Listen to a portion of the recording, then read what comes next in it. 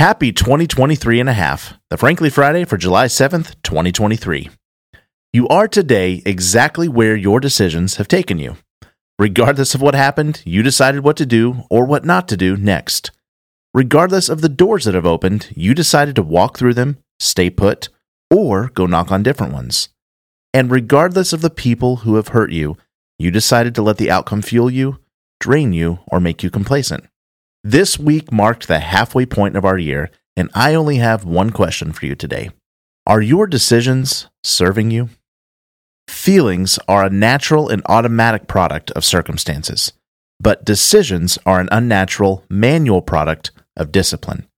Feelings are definitely powerful, but they are easily trumped by decisions. Decisions produce action, and actions produce results. And the most beautiful thing about this day and the remaining 177 ahead of us is that it's all up to you and me. I believe that no matter what you have accomplished or haven't accomplished, you are not done. I believe that a wild, purpose-filled life is only a few decisions away, and I believe this past season has prepared you for greatness. I believe there are big things in store, and I believe in you. Do you? Happy 6 months, my friend. Let's go finish strong. Have a great day.